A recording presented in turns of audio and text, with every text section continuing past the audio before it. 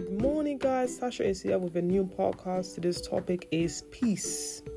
So people often ask me, Tasha, how do you have peace with God and not the world?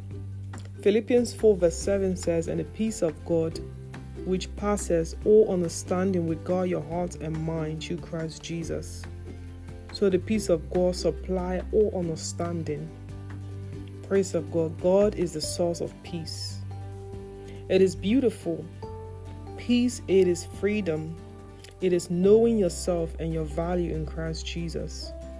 Society defines peace as having a lot of money, having a great career, having a nice house, car, having certain income, etc. That's how the world defines peace. That is all great, but if we seek God peace for all the wealth that we desire, we'll be able to accomplish that. I see wealth as a breeze, because we will all die and leave everything behind. Life on earth, it is vanity, but knowing God brings true peace and true wealth. What do I do?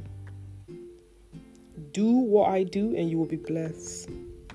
To have the peace of God is to pray, meditate on the scriptures, speak out loud the word of God over your destiny.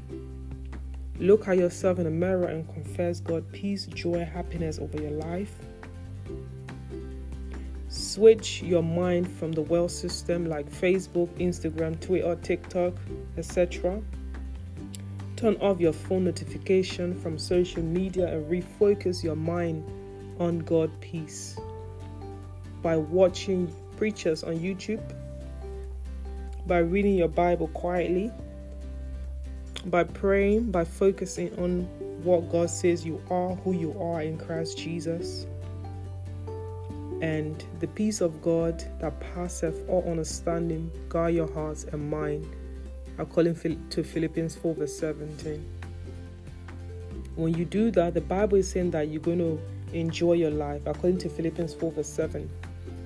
Because the peace of God is calm, it is freedom, it is effortless. So switch your mind and be ready to do what I do daily. Don't focus on your neighbors or don't focus on what people have, but rather focus on who God says you are. Stay blessed in Jesus' name.